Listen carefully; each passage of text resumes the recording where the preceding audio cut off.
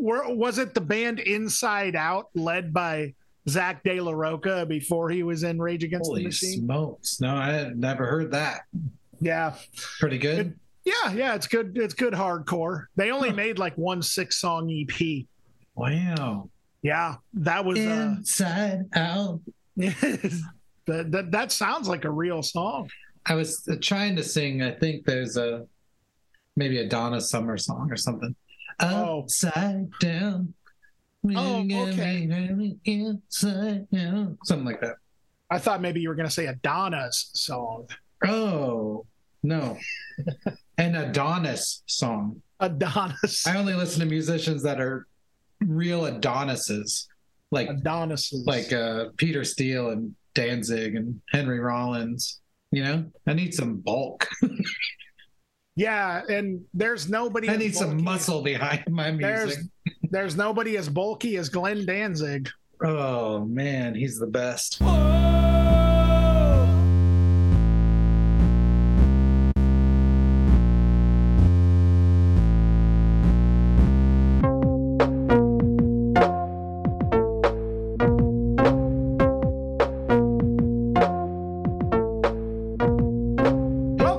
Accelerative Thrust.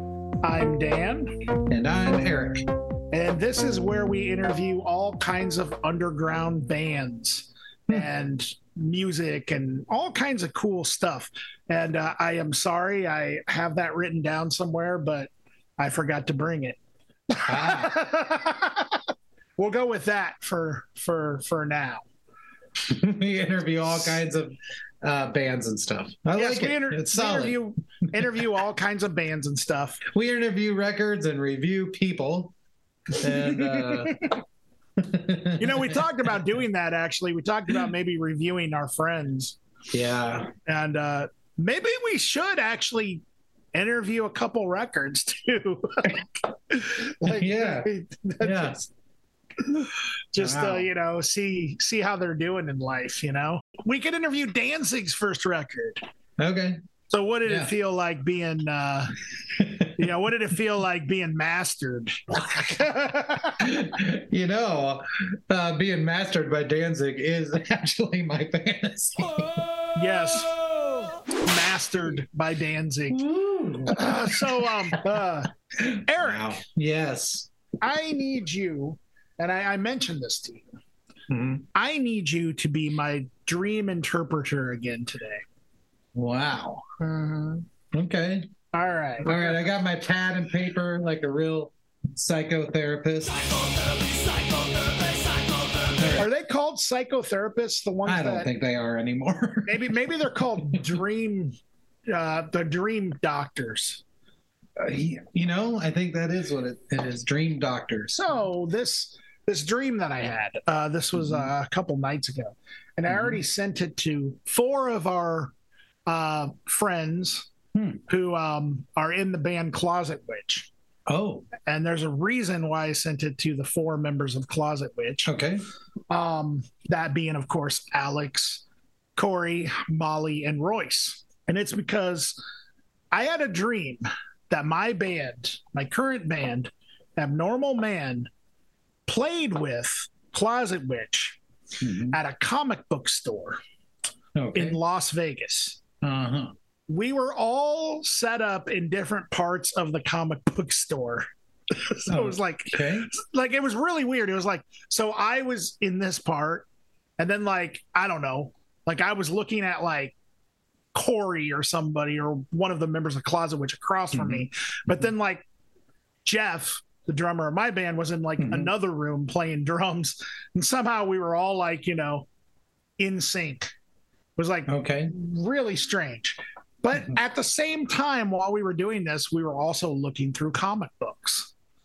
And none of this made any sense, at all. But anyway, then all of a sudden, there was a point in time where it was time for us to leave because my dad came in and said, "Okay, guys, time to go." Oh, sure. Yeah. And so we all left with our heads down and all and just being really mad. There was just this huge feeling of like sadness and anger, like, and then I woke up. And that was sadness and anger. Sadness, anger. Huge feeling of sadness and anger. Okay. Huge feeling of sadness and anger. So that's the parts that I remember of the. And it was in Las Vegas. How do you know? And it was in Las Vegas. How do you know it was in Las Vegas? Because for some reason, it just was like, I don't know. Like at least in my mind, for whatever reason, I was in Las Vegas. Like it didn't. I don't think it really looked like Las Vegas. I didn't see any casinos, but for some reason, Las Vegas was in my mind as to where we are. It was very strange. Now, I have my theory on what maybe this dream is kind of meaning, but I want to hear your take on it, Eric. All right, my take is, after all, you're the dream doctor. Yeah, that's my official title. Okay, I think. Let me look at all these hearts. Okay, Eric's so this has something to do with Danzig. Yeah, I am. Ooh, the mesh shirt. Oh, the big metal cross necklace. Let me pretend that I'm paying attention to you. The Danzig skull belt buckle. I love this picture. Oh, covered in blood. Oh, that's Sam Hain era. Google image Danzig shirt. No shirt. Okay, so this you sound like you're commanding somebody to do something. Yeah, I'm making AI art. Peter Steele wrestling Danzig. This has to do with adolescence. Okay. It has to do with opportunities taken away by society and the world, defying that and taking a risk. That's why it's in Las Vegas. It's a gamble. But you're playing in sync and you're in different rooms.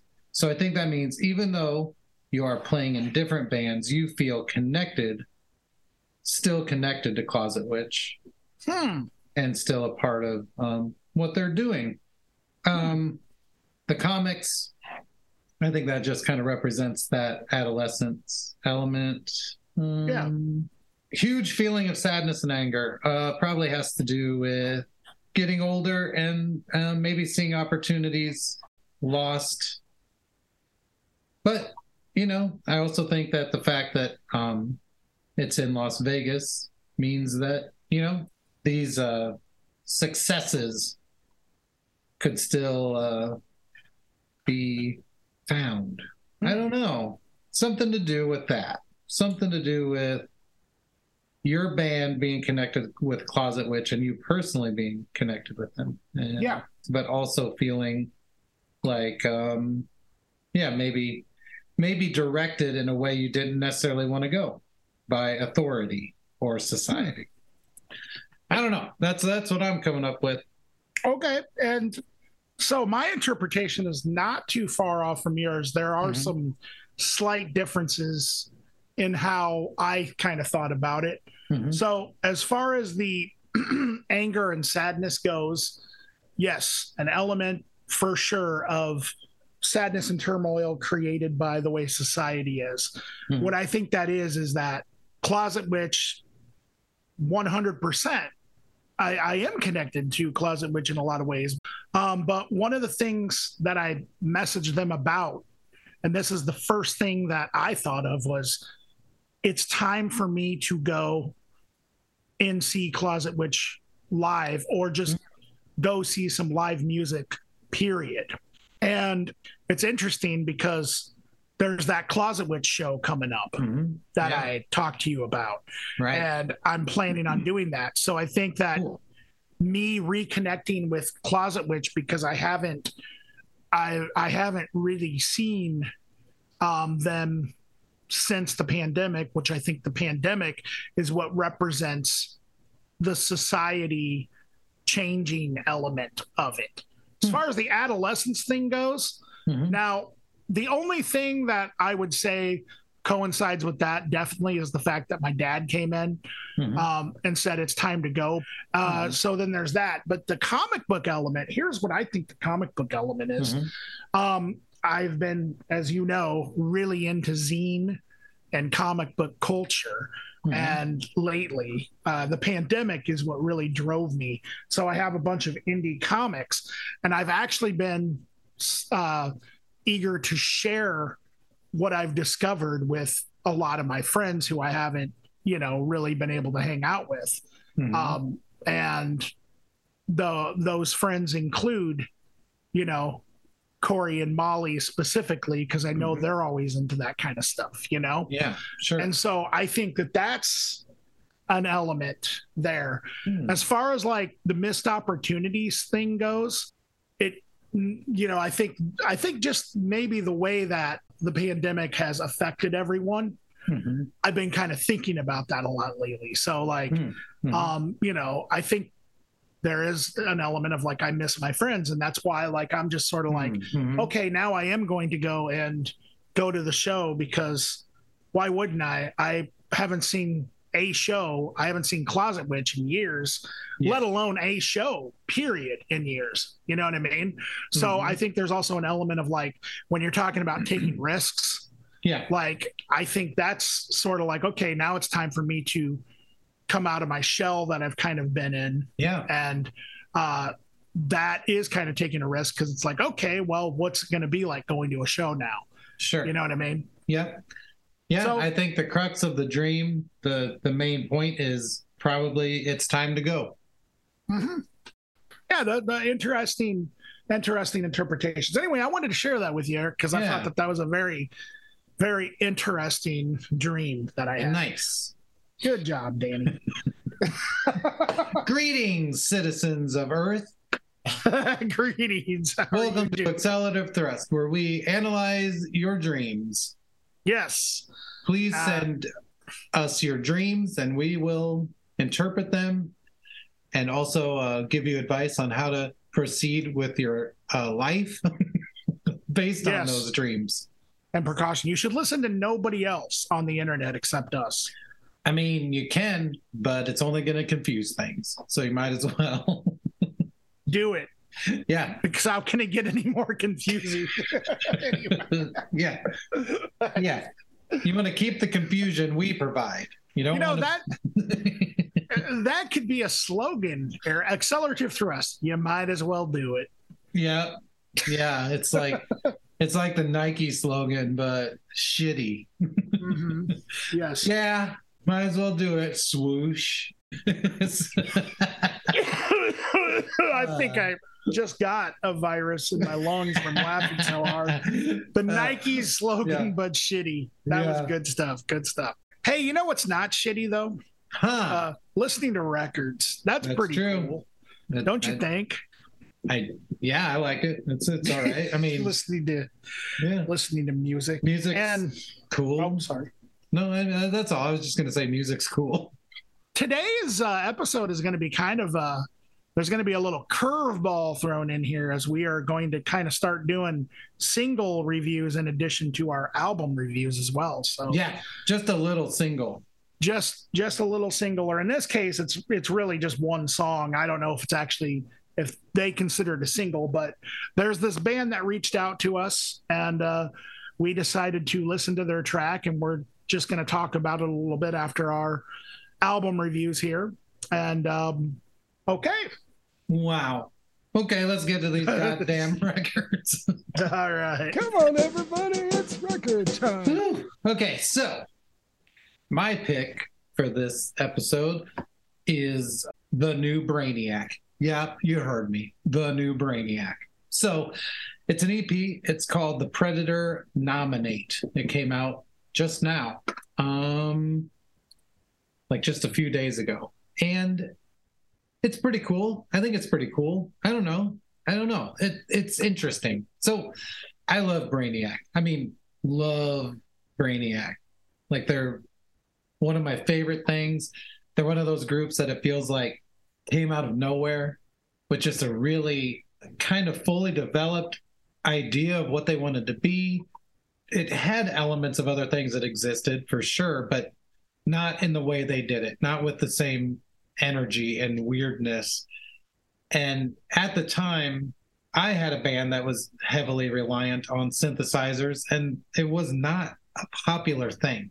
Like, I can think of maybe 6 bands in 1996, 97 that relied heavily on synthesizers and were doing interesting and cool things, you know? So they definitely fit in with those things and were a huge influence on me, had a big impact. So yeah, anyway, Brainiac, I love them. So what this is, these are the demos that were made for their major label debut, which would have happened in probably about 1997. But Tim Taylor, the singer, and I think, main songwriter, died in a car crash.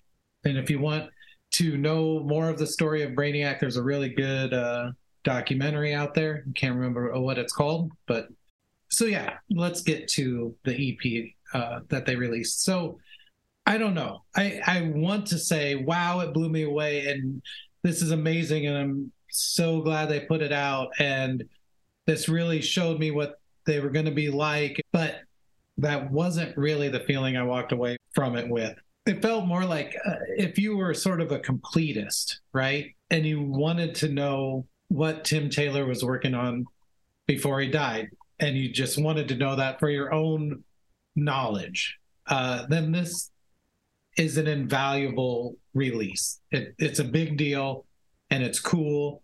But to me, the songs feel really unrealized, which I know that these are demos, right? And that's how demos work. That's why you make demos. But for the most part, it really seems like the earliest stages of these songs, like just, like a fake drum beat or whatever. And then maybe some guitar, maybe a synth over it a little bit, and maybe the outline for the words and melodies and stuff like that. And so it leaves me feeling like I don't know if these are how Brainiac demos always worked, and this is what they brought into the studio to work with, or if, in the past they had worked out more elements of these songs before going into the studio. I don't really know.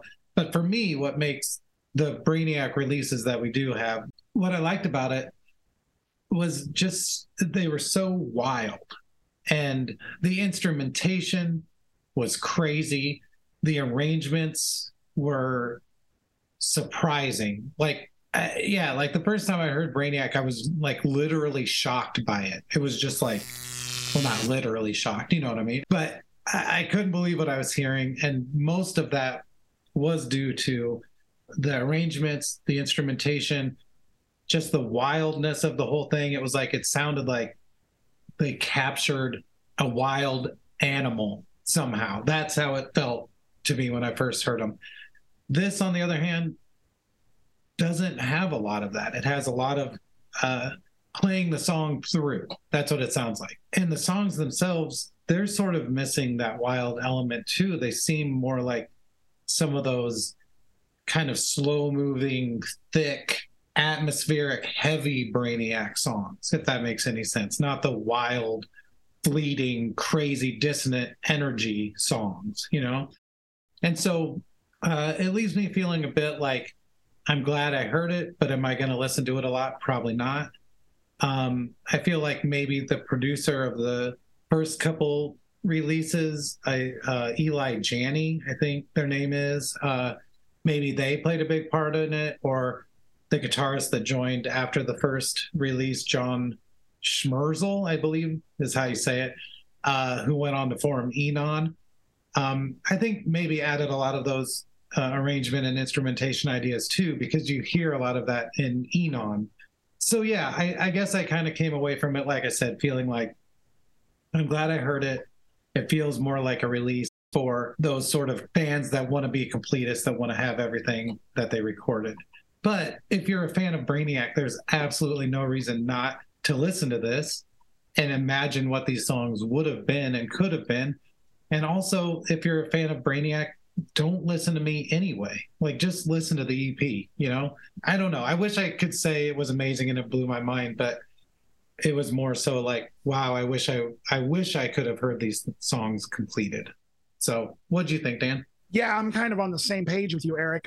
So I also am a huge Brainiac fan. I don't remember when I first heard them, but it was long after Tim's death, probably in the early 2000s. And it was on a compilation cassette that a friend of both of ours, Noah Kester, made for me. And what Brainiac represents to me is sort of this new thing that I was discovering long after it happened, which, as you mentioned, Eric, was sort of these 90s bands that were incorporating synthesizers into their music, or just playing really abrasive music that didn't have any connection to like metal, or, you know, the guitars were oftentimes very staccato and repetitive, maybe repeating like one note. And, you know, the bands that I can think of that sort of reminded me of this were like Six Finger Satellite was a huge one, Men's Recovery Project to a certain extent. I would also say even I would throw in Shellac into that sort of thing. And then later on, maybe bands like The Liars and even stuff like to a certain extent Lightning Bolt. But Brainiac was always stood out to me because they didn't seem like, while they kind of fit into that sort of crop, that sort of scene of bands, they totally had their own thing going on. As you mentioned, Eric, their music was almost like, I don't know, it was almost like deconstructed noise pop or something. It was just really crazy. And like, you know, Electroshock for President was the last EP that they put out. You know, just all the Bonsai Superstar, which is an album that I love. And I can't remember the album that was between those two. Hissing Prigs and Static Culture. Yeah, or something Hissing like that. Prigs and Static Culture. Yeah, I don't know how to pronounce That's my but favorite anyway, one. Yeah. That's my favorite one too. Yeah. I think that one is like exactly, if you're going to introduce somebody to Brainiac, just give them the record to listen to and don't say anything else, because you're not going to be, I wouldn't be able to do justice with words. Right. So yeah, that's what Brainiac was. And the name of that documentary, and I actually just, it's funny because before you even picked this as your pick, Eric, I think like literally like 5 days before you said that the new Brainiac EP was your pick, I actually watched this on Tubi TV. Oh, nice. And so the name of the documentary is Transmissions After Zero. Oh, yeah. Watching the documentary, that might even be the place to start, honestly. Yeah. Because if I had never heard Brainiac, I know that I would have been like, okay, I need to go and, you know, check this band out. You know, it made me gain even a higher level of respect for like Tim's vision. But anyway, so yeah, this EP is, it's a very interesting document of, to me, it just sounds like skeletal ideas of songs. You can definitely tell they're demos, no doubt about it. But like you said, Eric, I think that you can kind of get a glimpse of where they were heading. And it one of the things that I liked about this EP was that it really made me think about where Brainiac would have ended up with a major label, with their major label debut. Because like you said, these songs kind of sounded a little slower and less maniacal than some of their earlier songs. So it did kind of make me wonder, were they kind of, because they were on a major label, were they kind of looking to write singles? Because these songs were definitely like, I think mostly incomplete. Like, you know, it definitely had that element to it. But I could hear like something developing. And I think we would have been surprised of where Brainiac was heading. And so that's the thing I liked about it, was just sort of how this left the imagination open a little bit, you know? I think they would have continued way more on the electronic path of Electroshock for President. I think listening to this, that's more than obvious. But yeah, it was fun to kind of just think about where this band would have ended up and how they would fit in to culture now. And I think watching the documentary, it's pretty amazing how much they did influence, I think. I think Brainiac were ahead of their time. And I think that, I don't know, it's maybe possible that we wouldn't have like an At the Drive-In or a Blood Brothers, had they not heard Brainiac, and it's another case of a band that accomplished, I think, a lot in a very short amount of time. So, but yes, the amazing discography they left behind, I would recommend checking out all of it. So that all being said, I think this is, it's a release for hardcore fans, people who just kind of want to hear or have just been thinking about, well, what would have happened, if Brainiac would have been able to stay together? That's definitely what this is. So that's neither here or there. It's very interesting sounds, but it's interesting to hear the skeletal development of, or at least what I think are, the skeletal development of some songs that they were working on. But hardcore fans only, I would say. Yeah. So that being said, I really enjoyed it, but I'm also a huge Brainiac fan. So it was really cool. It was cool. And I'm probably not going to listen to it. It's not going to be on repeat like all the other Brainiac records are, For sure. So moving on to my pick, I picked this record from a solo artist called Vex Ruffin. And the name of the record is Light Ace Frequency. And I know Vex Ruffin because he is a Stone's Throw artist, which, if you've listened to this podcast, many of my favorite hip hop records have been on Stone's Throw, including Mad Villain, and also it wasn't a pick of yours, but one of your favorite albums, Automatic, from 2022. Eric was on Stone's Throw as well. Oh yeah. And a lot of really cool stuff on that label. Baron Zen, we talked about Baron Zen.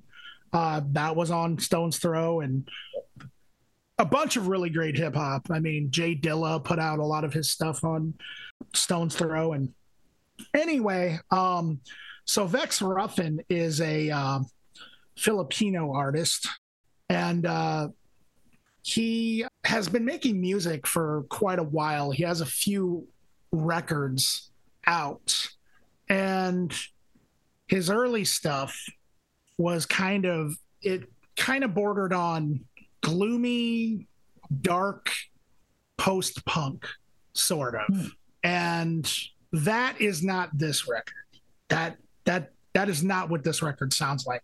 There are some elements of that here, particularly in his voice, because his voice hasn't changed too much from what he was doing on those earlier records. But the music is, I think, a lot different.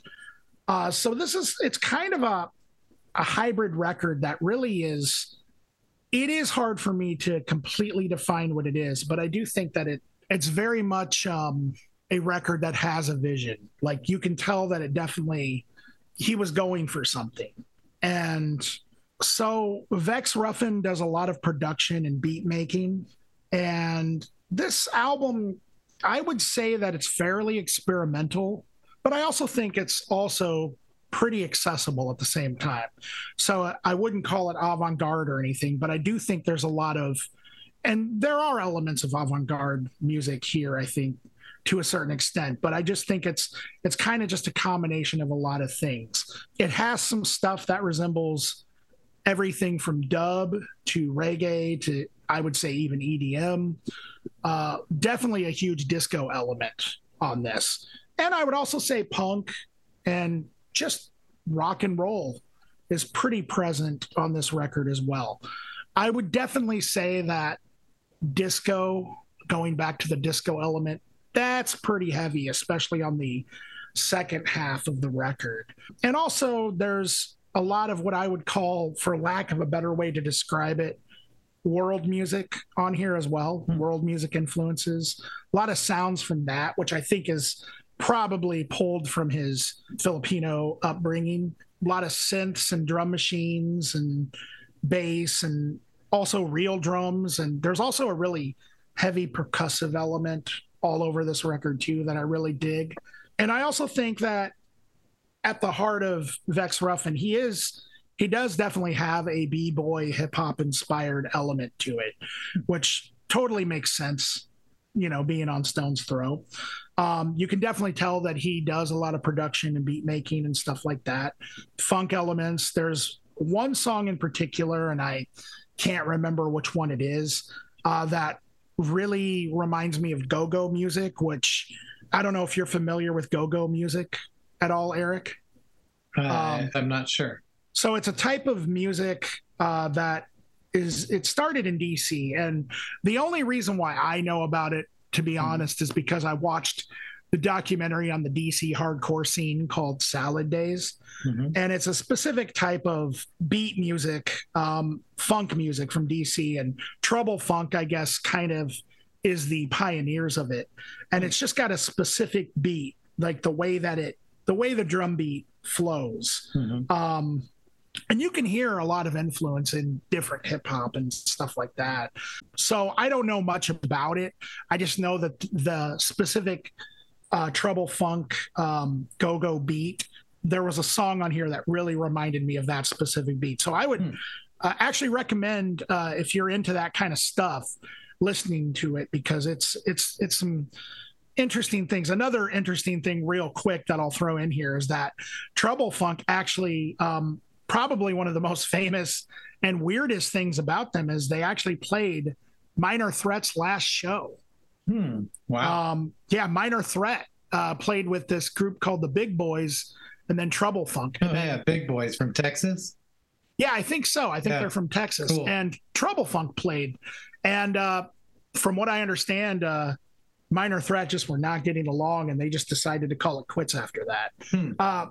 It's interesting. I would also recommend that Salad Days documentary. But anyway, I really enjoyed this record. I think one of the things that I really liked about it was just fun. To me, it was just fun to listen to. I think it was pretty upbeat, pretty positive, which is quite a bit different than the moods of his previous records, which I would strongly recommend everyone listens to. If you check this record out and you really like it, his earlier stuff, I think you would really dig his earlier stuff as well, Eric. But it definitely has a different feeling than that. And so that's what I really liked about it. It just really honestly kind of put a smile on my face listening to it. And there are definitely some dark themes on here a little bit, but it definitely didn't hit like his earlier stuff in that department for me. Just a really fun record to listen to. And yeah, I think he was kind of going for a more positive thing. As far as things that this reminded me of, I don't know. There's elements of like The Bug a little bit, although The Bug definitely has a darker sort of industrial thing to it that this doesn't have. A little bit, I would say, even a little bit of Ween on here. Bumblebees 81 reminded me a little bit of that. Also, The Feeling reminded me a lot of that Len record. Yeah. What's it called? You Can't Stop the Bum Rush. Yeah. And then also Baron Zinn, honestly, like, because there's definitely sort of an outsider element to this. Yeah. Not as much as Baron Zinn, but the production is really good. And Baron Zinn's production is kind of purposely bedroom lo-fi. But I do think their voices are kind of similar, actually. And that's not just because they're on the same label. That's just, I do think that there are similarities. But yeah, overall, this was just a fun record, I thought, and I really enjoyed it. What'd you think, Eric? Yeah, it's funny. It's always funny to go into things blind, like not knowing a single thing about the artist or their previous work or their label or anything like that. It always makes it kind of crazy in its own weird way. But yeah, so I agree, obviously, with everything you said, but I do think I came from sort of a different angle. And to hear you say that their previous stuff was kind of gloomy is outrageous to me, because this, I would say, I didn't pick up that element hardly at all. There's some long form sort of noise, I don't know, atmospheric pieces that sounds like ambient music, but no, I mean, it's really funky. But those parts of it can sometimes get to a level of strangeness that could be heard as dark, but I didn't even really pick that up. It was more just like, I just heard this whole thing as like super fun, goofy, really light feeling, but like I said, strange enough to get sort of dark. I don't know how to explain that any further than that, I guess. But yeah, lots of synthesizers, cool synthesizers, like really out there and really retro feeling. Really funky drum machines with some real drums too, but everything has this weird element to it. Really strange samples that are rooted in, it almost seemed like 70s, like 70s funk sort of, but not like the good stuff, like the stuff on television. I don't know. Like I remember when I was a kid, like the variety shows would always, like Solid Gold, or I don't even know what crap was on, but it was always just this like funky music. And that's what this reminds me. The vocals are pretty straightforward, but get kind of weird too, or take different sort of angles or personas or whatever. I found parts of it to be like strangely pretty at times, some of the things that happened, but also very dissonant sometimes, like very dissonant, to the point of like almost, I don't know. There's one song in particular, it's called I'm Going Hard, which is a great, hilarious, fun song, but the drums, the tempo slows and speeds up, like not even consistently, but throughout the whole song. And seriously, it kind of makes you sick, but it's really cool. And it does add to that kind of outsider feeling of the whole thing. It's just like really strange. And the things that it reminded me of, obviously, will reinforce how I heard the record. Beck, for sure, but like all the eras of Beck, like Midnight Vultures era, and even into some like Mellow Gold Nodelay or whatever. Like there's elements of all those things, and even like Sea Change, to be honest, like the slower songs. So I picked up on that a lot too, but also with the synths and the way things are presented and how things move really reminded me of Bruce Hack, which is weird. That makes a lot of sense. And also how the songs really don't vary a lot. And again, with just the sounds that are used, to remind me of William Onyeabor. Do you know that guy? Okay. Well, the last name is Onyeabor. So however you want to say that. But then Jack Stauber, I don't know if you watch his videos or listen to his music at all. It's really dark, strange, goofy stuff, and that sort of reminded me of that. But then the sort of funky retro commitment part of it sort of reminded me of, like, I don't even know, some stuff that was out in the 90s, like more Chiba or whatever. Oh, sure. And just that commitment to retroism, But yeah, so I came away from it feeling like this is really fun, funky, goofy outsider music. And so I am excited to go back and listen to the other stuff, because I can't really imagine it being not this. So that's kind of exciting. But anyway, if you want to have fun, this is one of the most fun things. I use the descriptor of fun on nearly every review I give. It's annoying, but I mean it this time. This is super fun.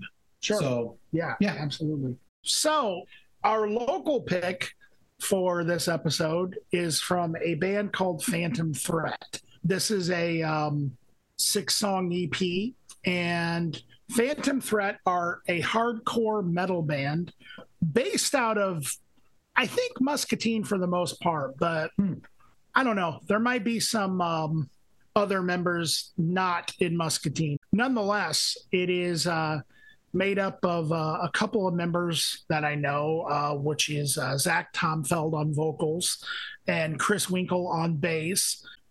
This Phantom Threat stuff, I think, is honestly, and I will say this is some of the best metalcore I've heard in a while. And I think part of it is because it sort of speaks to the type of metalcore that I like, which is to say that it really reminds me of a time and an era in sort of metalcore or hardcore metal, or some people just like to call it hardcore. Some people just like to call it metal. I don't know at this point. I sort of think genre labels are sort of almost pointless at this point anyway. But some of the heavier music that came out of the underground metal hardcore scene in the late 90s and early 2000s. That being said, I also don't think this is a throwback in any way whatsoever. I think that this is just really, really good structure and really good songwriting in this genre for sure. And I think it's really, really well done. It's heavy and intense, never lets up from the get-go. It pretty much just pulls you in and just sort of beats you over the head for 5 or 6 songs. And it's just, it's pretty dynamic. I would say that some of the guitars resemble thrash, and even at times slightly black metal, but I think mostly it's rooted in sort of metalcore. I don't want to say it's not really the chugga chugga style metalcore either. It kind of reminds me of like early Himza and stuff like that a little bit. I think the bass and drumming and the vocals are completely on point. One thing about it is the performance is stellar. You can really tell that these guys have been practicing their stuff and their craft. And it doesn't surprise me because I know that Chris Winkle is a really good player. I just think everything's great. This was recorded by Luke Tweedy, Flat Black Studios, who I think really brought out the sound of what a band like this would be looking for. Just absolutely fantastic. And honestly, I can't really say much more than, some of the stuff that this reminds me of.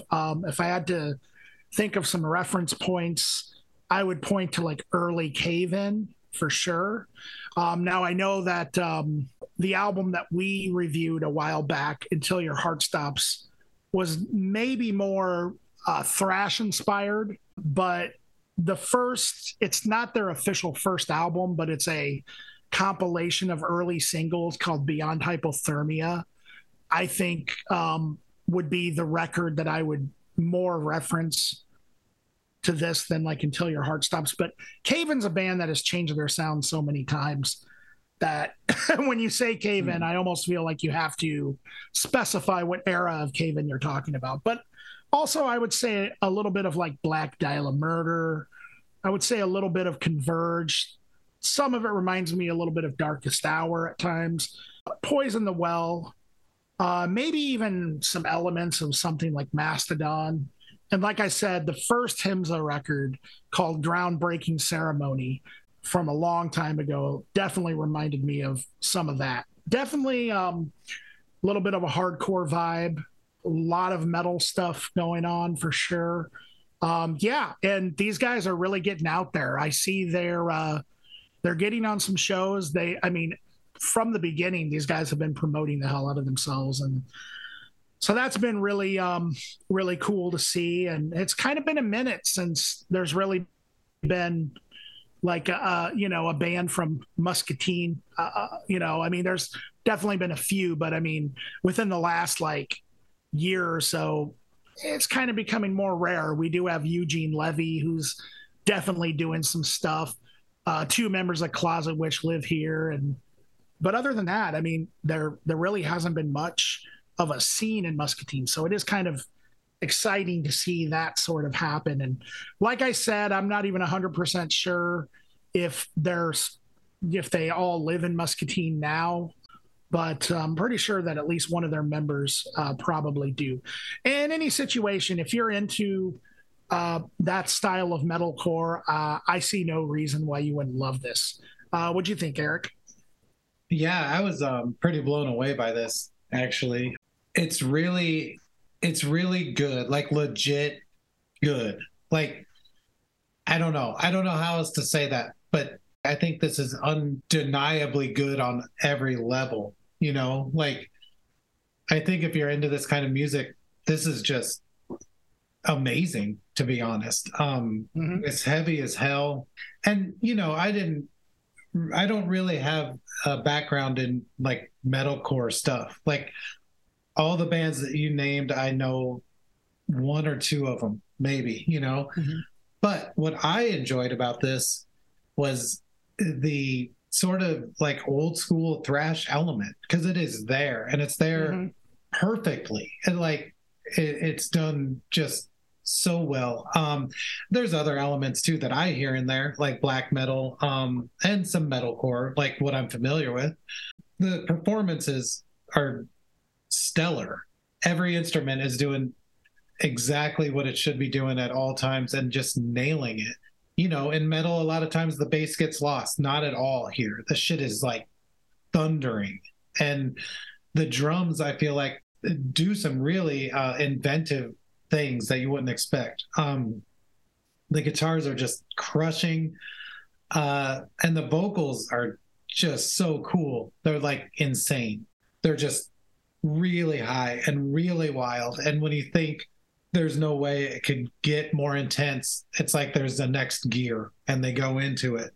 But yeah, it's just brutal and energetic, through and through energetic. I don't feel like it's gloomy. I don't feel like it's depressing. I just feel like it's aggressive, really in your face. The intensity of it, you know, I haven't heard a lot of stuff that can match this intensity. Like, it's just brutal. But yeah, I can't say much more about it either. The production is really great. You know, I think that every element of it, it might be, this is going to sound weird, but it might be, in my opinion, the best thing I've heard come out of Flat Black. Like, it's just really nails exactly what it's trying to do. It's really great. But yeah, like I said, most of the things I'm going to compare it to aren't really going to be probably even applicable.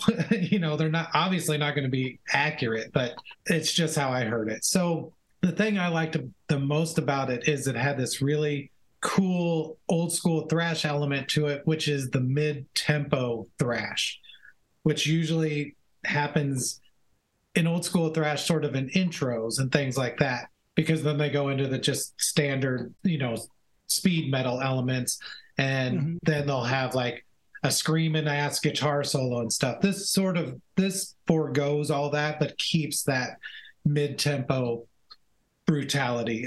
So especially reminded me of South of Heaven. To me, that is sort of the pinnacle of sort of that mid-tempo thrash, where it's just like, if you slow it down just enough, you actually get a little more brutality and aggression out of it. And that's how this feels. A lot like Kreator, actually, musically for me. And Kreator is one of my favorite thrash groups. Sort of the breakdowns of Possessed. I really have always enjoyed Possessed's way of taking a song to another level or a different place. And a lot of early black metal and thrash and stuff sort of didn't do that. They were just like, well, put another guitar solo in, you know? And then as far as vocally, I didn't have a lot to compare it to. I know that like Converge, I would say, is similar. But yeah, I was blown away by the vocals. I don't know. I mean, it's really glossy. It's really, I'm trying to think of the right word. It's very real. It's fully realized and presented in a way where there's zero doubt that this is perfection for this group. And I don't know what else I can really say about it. It really blew me away. So yeah, no, absolutely. I was completely blown away too. yeah, I'm really looking forward to the future of this group, and also just catching them live sometime. They've definitely been out and about, and so I'm gonna need to check this out. It's really cool stuff. And so the next thing that we're going to do is we're going to kind of start doing some singles or just kind of song reviews, because we noticed that there's a lot of artists that we can cover on this show that don't really have full albums or full projects. I know we've done some EPs and stuff like that. And we're going to start with this group called Pardon Factory, and they're from Edinburgh, UK. And so they reached out to us to let us know about this song that they put out. The name of this track that they have, and as far as I can tell, it's the only track they have out on Bandcamp as of right now, is called One Without the Other. Eric and I both took a listen to this track that they sent us. And for me, I was super impressed with this. This is really good. I would say just really good acoustic. I don't want to say pop music, but it was pretty catchy to me. It had, some elements of, I guess you could say, UK. I guess UK pop. So, there's kind of an element of that sort of, but really good acoustic alternative rock stuff. And I really enjoyed it. The lyrics seem to be really, really cool. And I'm definitely looking forward to hearing more from this group. And, if they do end up putting out like a full release, or even if they put out more singles and stuff like that, we'll definitely be following them for sure. Good stuff. If you're really into like acoustic alternative type stuff, check them out for sure. What did you think, Eric?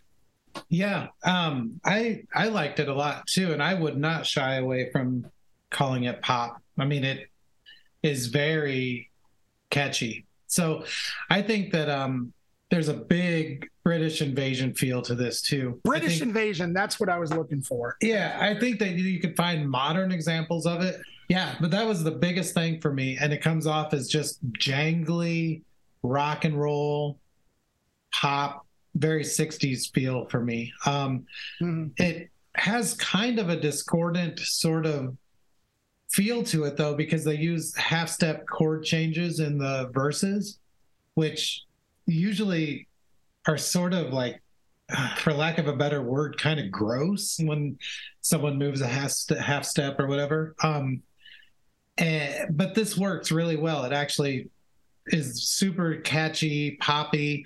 That sort of discordant element of it is reinforced by a really sort of out of key organ, which is cool. Like I said, this to me is very British invasion feeling. So there's basically the instrumentation feels like probably an electric guitar, an acoustic guitar, bass, drums, and some kind of combo organ, not a B3, but like a Farfisa or something like that. But yeah, it's cool and really, really catchy. There's a cool thing that happens at the end of the song. I won't ruin that.